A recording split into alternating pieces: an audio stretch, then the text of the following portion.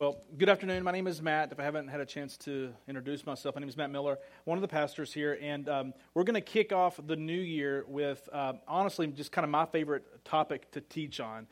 I don't know about you. I struggle sometimes going to sleep, and so one of my mechanisms that helps me sleep is I listen to books on tape, because those don't keep my wife awake with my headphones like the TV does, right? And so, because I'm an awesome husband.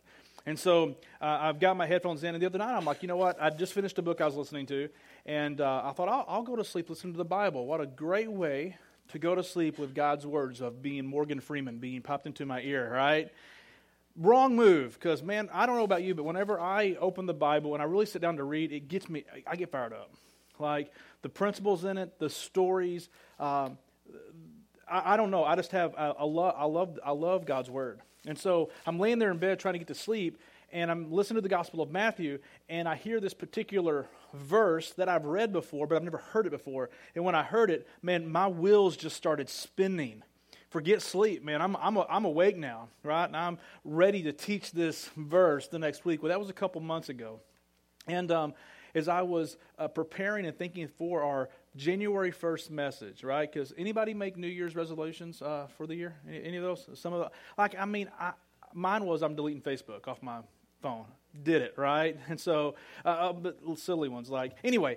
But we think that way and we process that. And so I want to share this scripture with you, and I want to talk to you today about the most, if you're looking for this complicated, deep, complex message, you're in the wrong place tonight, right? Because what I'm going to teach you is so simple and so basic, yet it's also the very thing that most Christians neglect doing. We just neglect it. We overlook it. We don't have time for it, but it is the one thing that is the most critical. Now, how I'm going to get here is I'm going to start with this passage that kept me awake all night. It's found in Matthew chapter 3, verse 7 through 10. And so let's just kind of jump in here, and I'm going to read a portion of it, and then I'm going to kind of explain some of it. This is what we read. But when he saw many Pharisees and Sadducees coming to his baptism, he said to them, "You offspring of vipers, who warned you to flee the coming wrath?" Here's the context of that passage, just so you kind of know. I think it's some good to learn, some biblical stuff, right? First of all, it says, but when he's talking about John the Baptist. John the Baptist is not John the disciple. John the Baptist was Jesus' cousin. His ministry started before Jesus' ministry started, and he paved the way straight for Jesus. He was John the Baptist was an odd cat. He wore different types of clothing, ate different types of food. He had a very high challenge message, extremely high challenge message.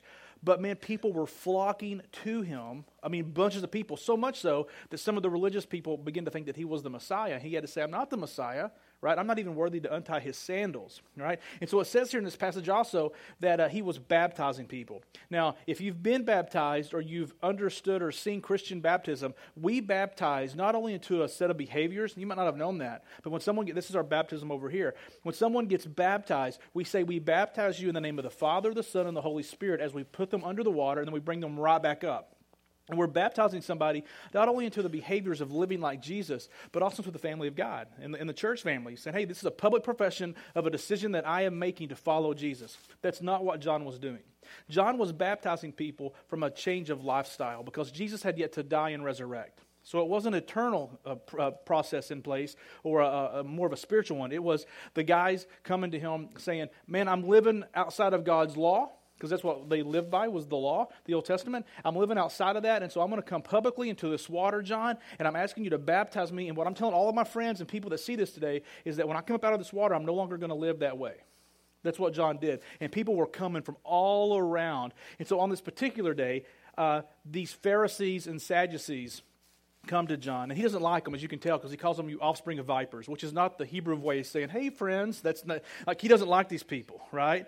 Now, when you read the gospel, you see the word Pharisees and Sadducees often. More Pharisee than Sadducee, but you see them both. Here's who they are. In the Jewish culture, these are the top-notch people. Not just the top-notch people in church world, they are the top-notch people in the Jewish realm. So these guys would have sat, some of them would have sat on this leadership council called the Sanhedrin. And these were the people who cast judgment, who set laws, who set all kinds of things for the Jewish people. Pharisees and Sadducees, but they're different people, right? Here's what I mean. Pharisees would have had the title rabbi. Sadducees would have had the title priest. So they wouldn't have been, hey, Pharisee. They would have said, hey, Rabbi. They wouldn't have said, hey, Sadducee. They would have said, hello, priest. That's how they would have been addressed. Now, here's what some of the things that would distinguish the two. A Pharisee could honestly be anyone who was qualified to become a Pharisee. These men were extremely brilliant. Like, they actually had, as I understand it, they had the whole Old Testament memorized. Like, these were some smart cookies. But they could have been anybody who made their way through the schooling process throughout their life. They could have attained this title of rabbi. Sadducees, however, were people who were born into this. So it had to be a type of lineage that actually went all the way back to Aaron with the priest stuff. And so these guys, born into it, Sadducees, developed into it, Pharisees. Now they had different types of thinking as well. I'll start with the Pharisees. The Pharisees understood the Old Testament. Let me get the Old Testament here. The Pharisees understood the Old Testament to be the entire authoritative Word of God. From Genesis to Malachi in your Old Testament, they would have said, hey, all of this is God's Word, and it can instruct and teach. And the things that as we've read it and interpret it, the oral law, that also is authoritative. And so they had set up so many additional laws in addition to the Old Testament that one reason John calls them brood of vipers is they were weighing, and Jesus even said this too, you're weighing the people down. But the Pharisees viewed the entire Old Testament as authoritative. The Sadducees, however, just viewed the first 5 books of the Old Testament. So the Torah was what the Sadducees said is the authoritative work of God. Not the entire Old Testament. Not that they didn't read it, but they just didn't give it the same equal footing. You with me on that one? So here's what that meant. Because the Pharisees read the entire Old Testament, they had a deeper theology on other issues. Like, for example, in the Old Testament, the Pharisees would have had a theology on angels, on demons, on afterlife, and the resurrection, like heaven or hell and the resurrection. The Pharisees would have had some biblical context to why they believed what they believed. The Sadducees, however, did not have theology for those things because the Torah, the first 5 books of the Old Testament, don't really speak to those type of things. Now, it'll speak to resurrection, but you have to read it through a specific perspective and lens to kind of see that. It's not as clear as in the rest of the Old Testament. So, therefore, Pharisees believed in resurrection. They believed in a heaven. They believed in a hell. They believed in angels. They believed in demons. Sadducees did not. So for them, once someone died, they didn't have a theology to explain what happened next, so they just kind of believed that it was over. So they had no hope for eternal life. That's why they were so sad, you see. Come on, guys. That's funny, right? Come on, play with me. Right. But that is the truth. That's why they didn't have a just not getting that. Sorry, it's a slow crowd. But that was some differences. So even when you read the Gospels on your own, what you might notice when we get into Jesus' later days and sometimes Paul on down the road, is that when they're standing before the Sanhedrin, you will see them lob up a resurrection question. Why? Because they know that it'll get the Sadducees arguing with the Pharisees and show that even this unified Sanhedrin body isn't actually unified at all.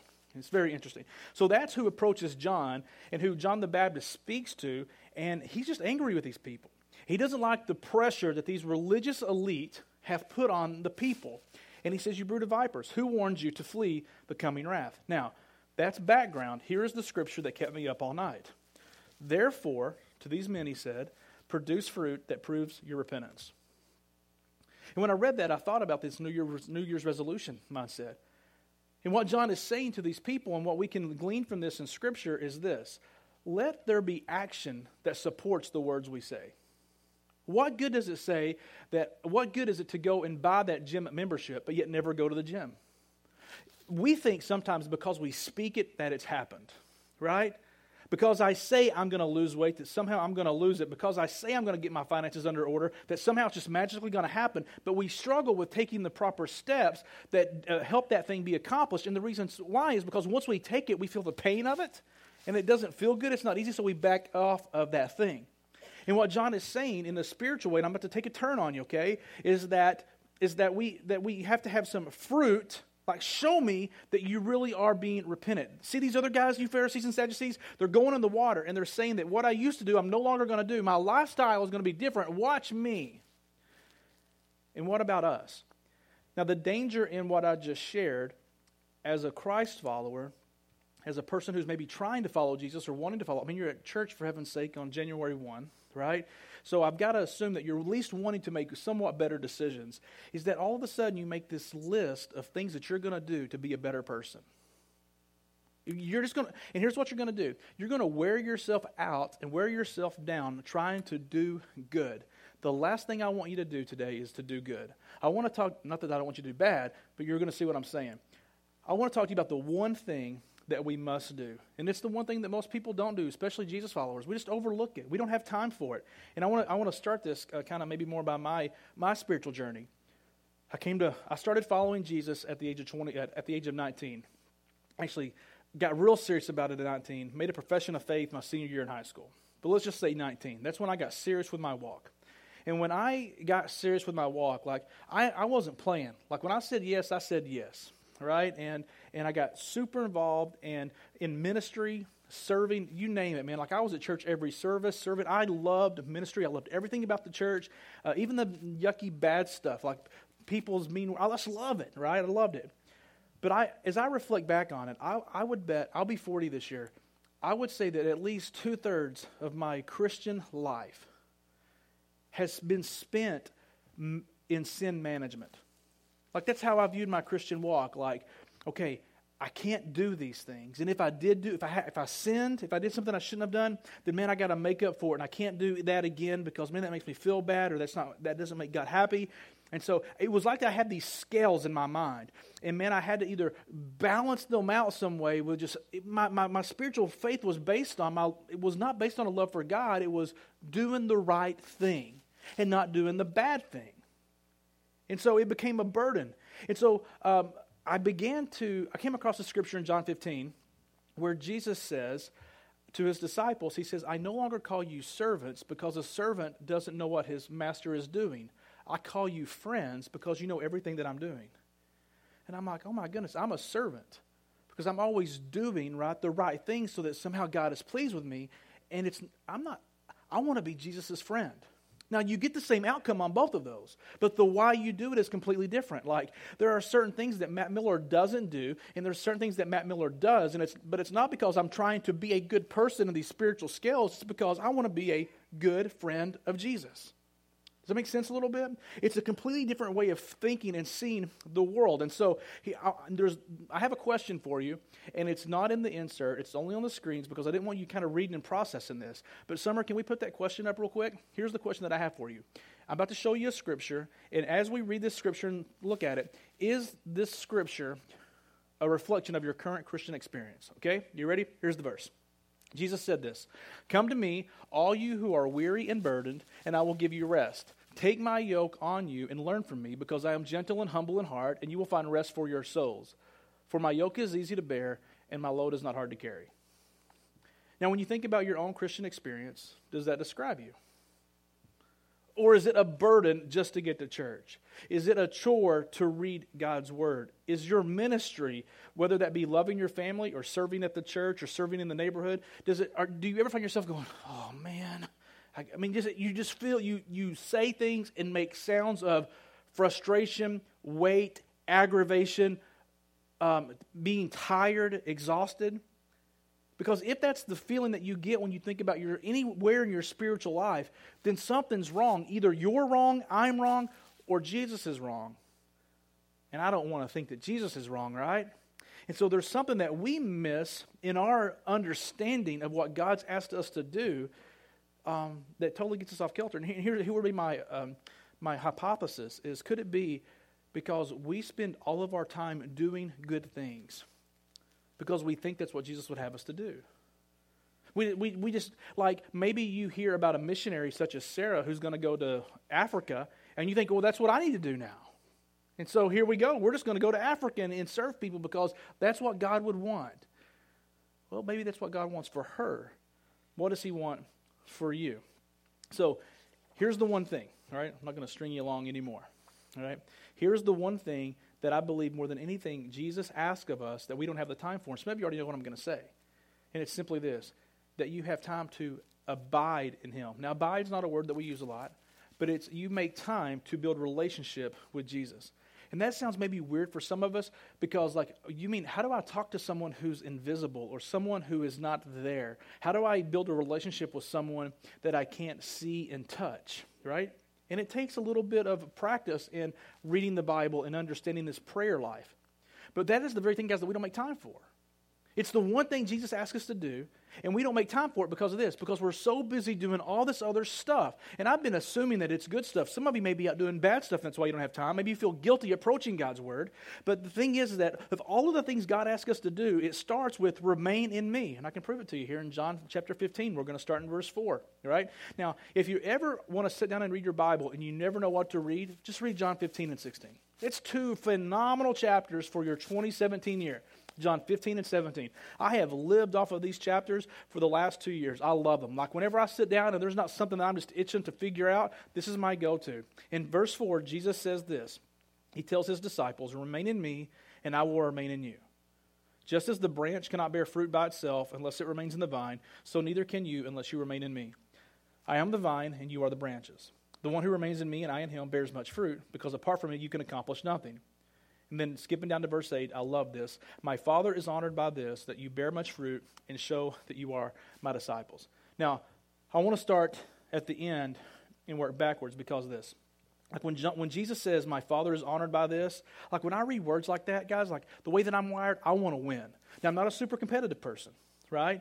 But you only got one shot at this life. Right? And once you figured out what God has called you to do, and whatever that is, there could be several things because there's several of us in the room. But once you figure out what God has called you to do, then I hope that you want to do that the best of your ability. You may not be the best in the world at it, but I want to be the best at what God has called me to do as I can be. Right? And so when I read, my Father is honored by this, see, that's like the finish line for me. Because I want God to be honored by the life that I live. And so Jesus is about to tell you what honors God, and he says that you bear much fruit. So if you want to honor God, live a life that bears fruit, right? That produces something that is good for the world in which we live, and show that you are my disciples. It goes back to what John the Baptist said, right? Go look at that scripture that I started with today. The question that kept me up all night. Therefore, produce fruit that proves your repentance. Like there should be action and there should be movement in your life. And when that movement is producing fruit and you're proving that you're a disciple of Jesus, man, that is what brings God honor. And that's what I want. Now, so again, that's the end.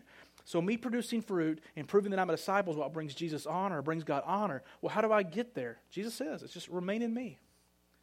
Man, if you will stay with me, then I will stay with you. And through you, Matt, I'm going to do so many things. See, it's just this one thing, but from this one thing, everything else comes out of. And this is where I got that language that do you want to do the good thing or the God thing? Because I'm telling you, you have spent, and I have spent the majority of our Christian life doing good stuff, helping good people, whether it be social justice or serving at a church or helping a family member out. And those are good, and I'm not saying we don't do those things. But how many times has Matt Miller, me specifically, missed the very God thing that God has asked me to do because I never heard God say it because I didn't have time to sit with him because I was too busy doing good things? I'm just kind of telling you my life story and what I'm learning. Like there's been too many times in my life, guys, when I know that I need to sit down and remain in Jesus and just have a quiet time, have a Bible study, abide, whatever you want to call it. And I've simply said, I don't have the time. I can't do that today because I've got to go and get this good stuff done. God, don't you know that I pastor a church? I do good stuff for a living, all right?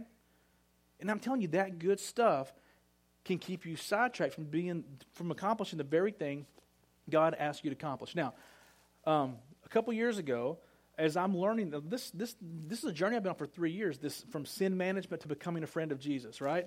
And so a few years ago, God took me not to a mountaintop experience, but to a valley experience where I, in a lot of pain, I really learned that, he took this lesson and put it on steroids for me, right? And he gave me this language that I've been using for ever since then, and it's here on purpose.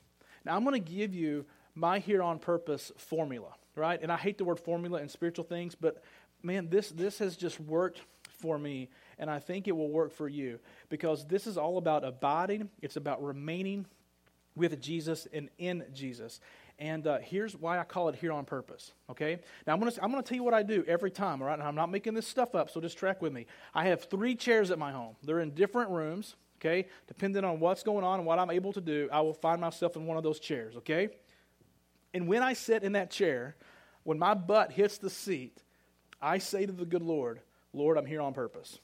And the reason I say that is for me to know and for the Lord to know that there's a million other things that I could be doing at this time, but I'm hitting pause on the game I want to play, I'm hitting pause on the emails I need to send. I'm hitting pause on the book I want to finish. I'm hitting pause on the websites that I was checking out. I'm hitting pause on the text messages that I need to respond to. I'm hitting pause on the phone calls I need to respond to. I'm hitting pause on the messages and blogs and all this other stuff that I need to do for New City. I'm not going to do that stuff because I'm going to simply sit and be still with the Lord. And I say, Lord, I'm here on purpose. And I put my phone face down where I can't see it, right?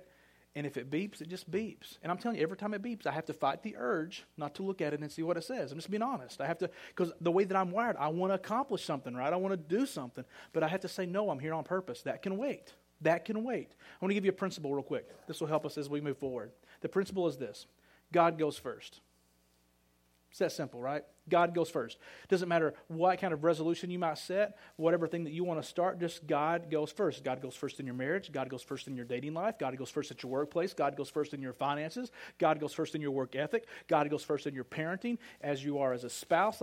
Just put God first. God has, this might be mind-blowing for some of you, God has zero desire for second place in your life. God has no want whatsoever to be your co-pilot. He wants to fly the flipping plane, okay? And so this idea that, man, God goes first.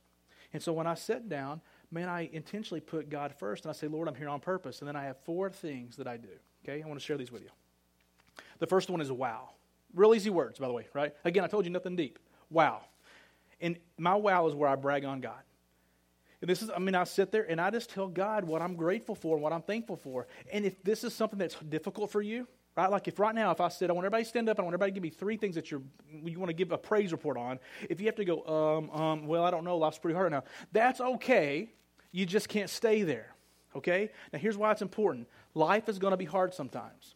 And even when life is hard, God is still God. God is still in control, and there's still something to be joyful about. All right? And so it's this discipline of saying, Lord, I know I got all this junk I want to talk to you about, but I'm going to wait on that. And first, I want to tell you why I love you. I'm just going to brag on you. And oh man, it's so bad. But Lord, can I just say, man, that sunrise this morning was fantastic. Lord, can I just say how much I love my kids? Lord, thank you for my wife, my husband, whatever it is that you have. But just like, and you may have to beat your brain to come up with things to be thankful for, but do the work. Because man, to tell God, man, listen, you will begin to flex a new muscle in your life where you will be able to see God in every situation when you start your time praising Him and thanking Him for who He is.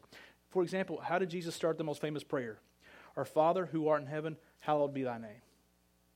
What did Jesus say in there? He is right away saying, God, you are set apart, you're holy, and you're in a whole nother realm that I'm not. There is something special about you.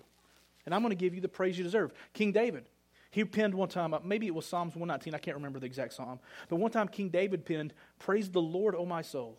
Why did he say that? I think it's because his soul wasn't wanting to praise the Lord. And he commanded his soul what to do. Sometimes you got to tell you what to do.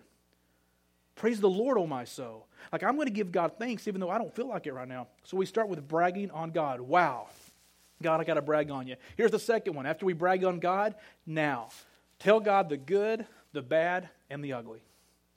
Okay, pop quiz, you ready? Got to participate. Show of hands. Who believes that God already knows the good and the bad and the ugly of your life? By show of hands. Yeah, He knows. By the way, He knows. Now, if you don't think He knows, if you think you know something that God doesn't know, that would make you God.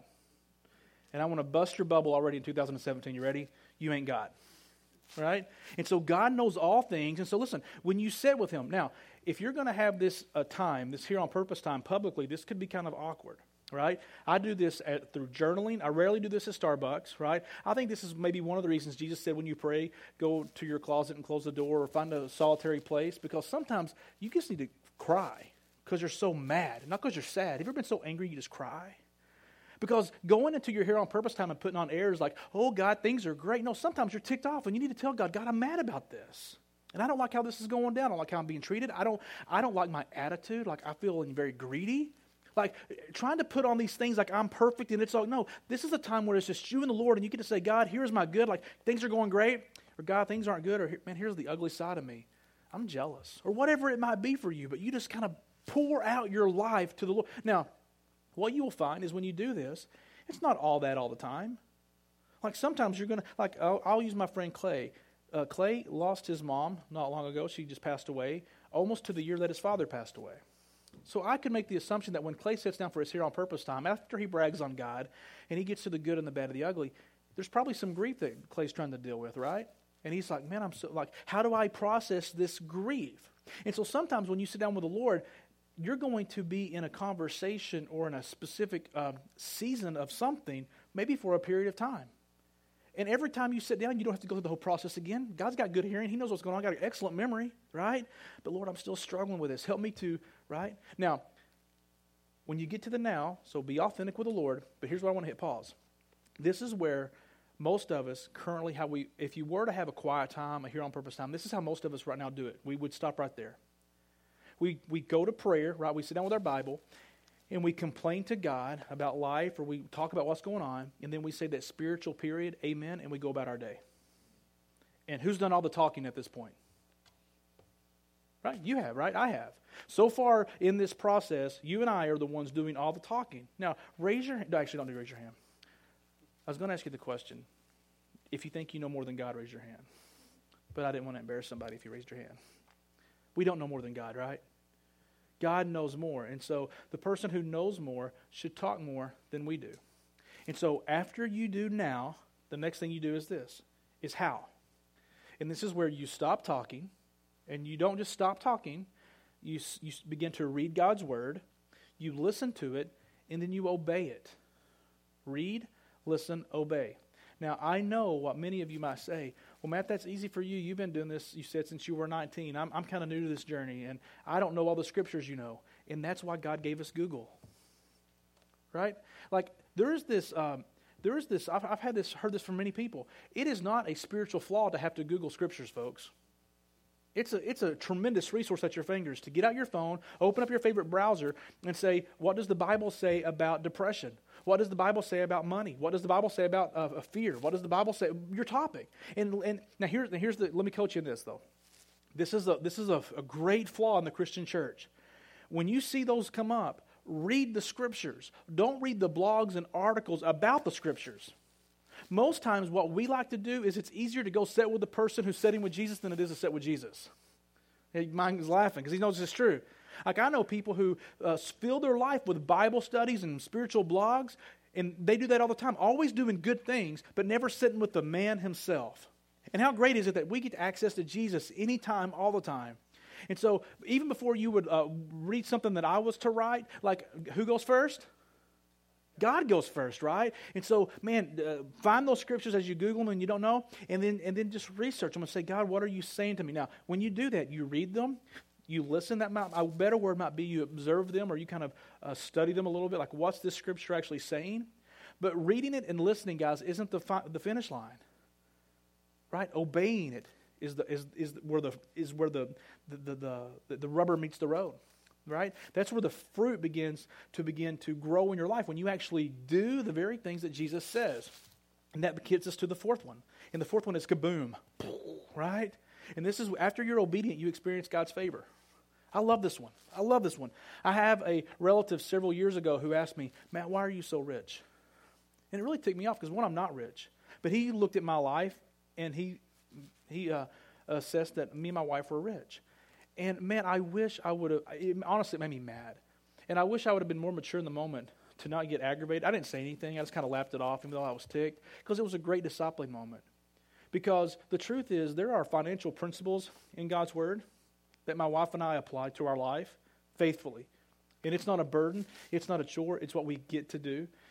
But man, from that, God is faithful, and we get to experience His favor. Let me ask you this question.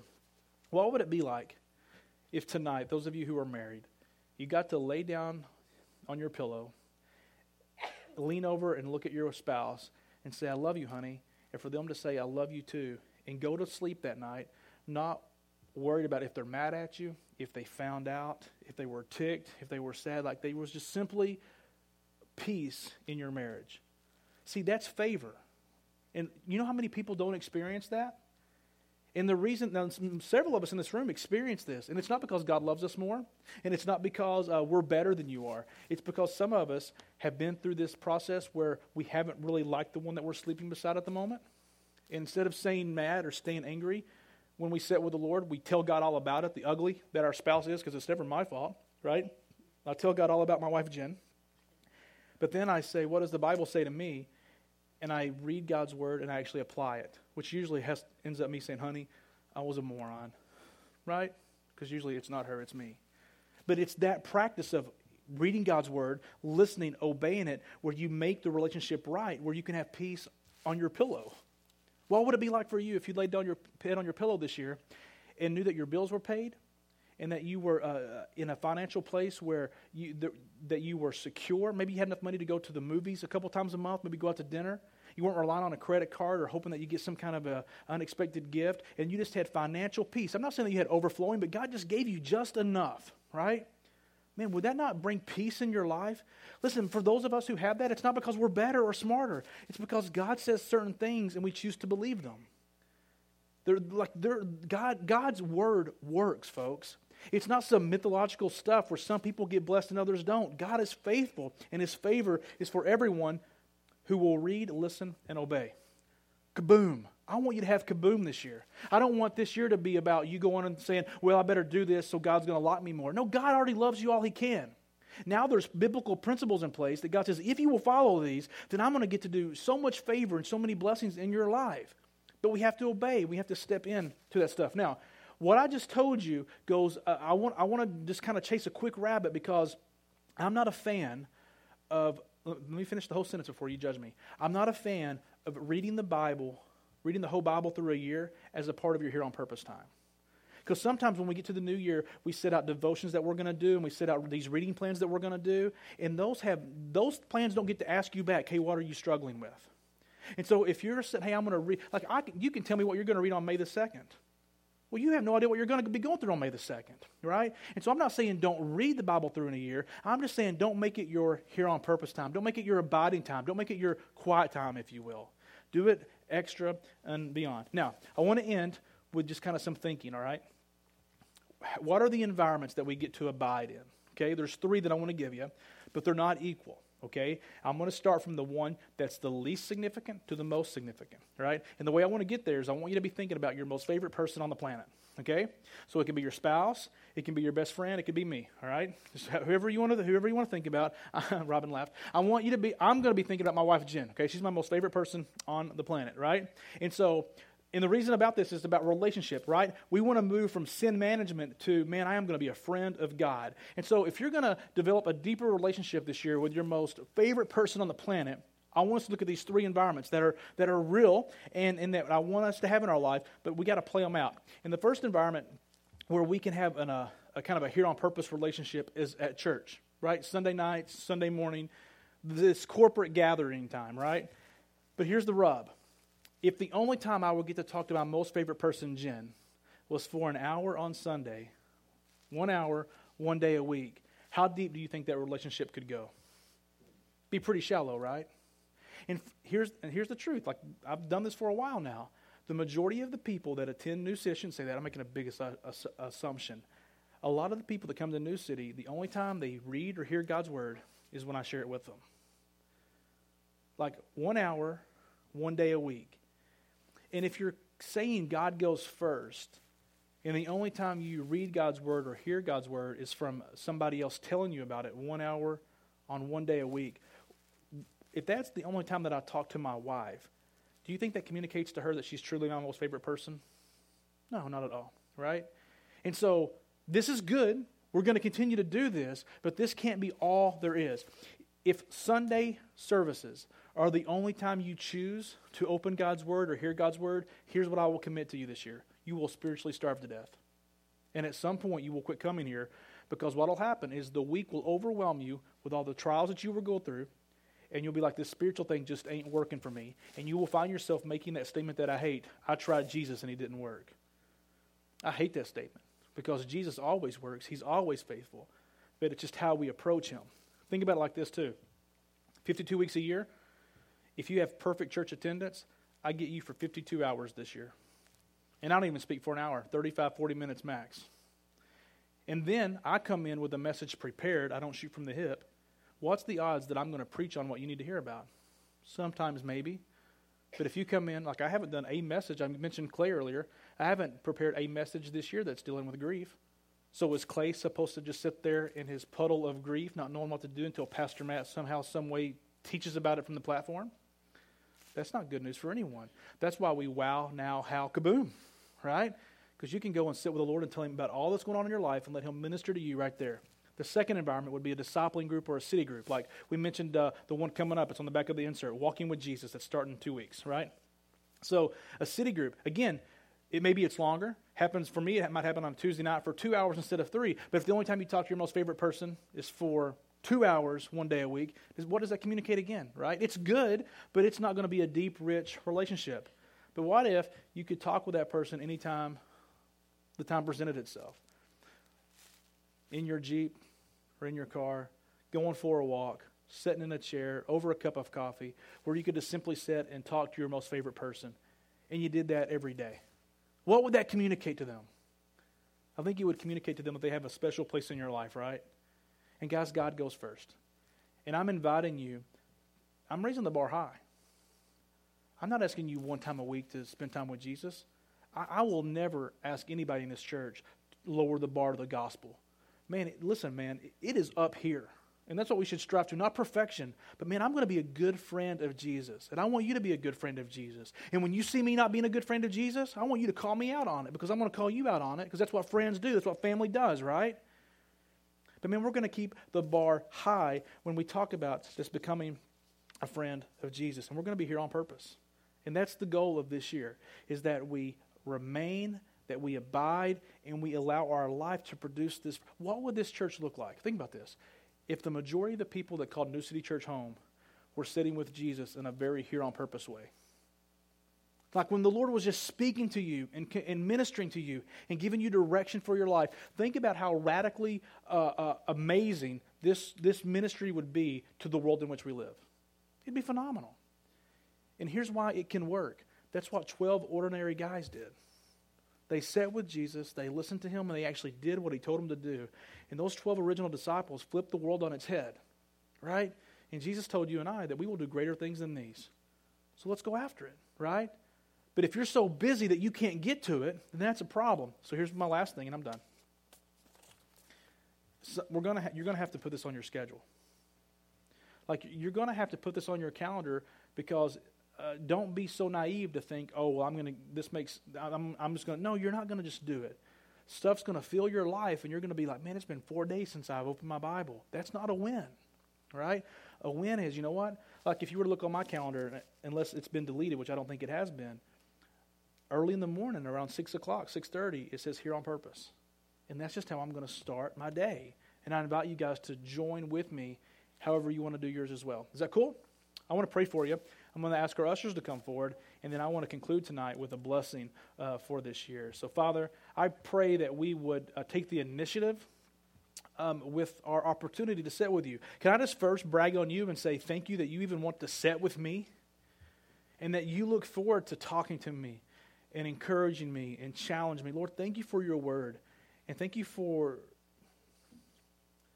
your great love that you speak truth through your scriptures. God, may we respond with obedience to your invitation to simply remain. It's in Jesus' name that we pray this. Amen.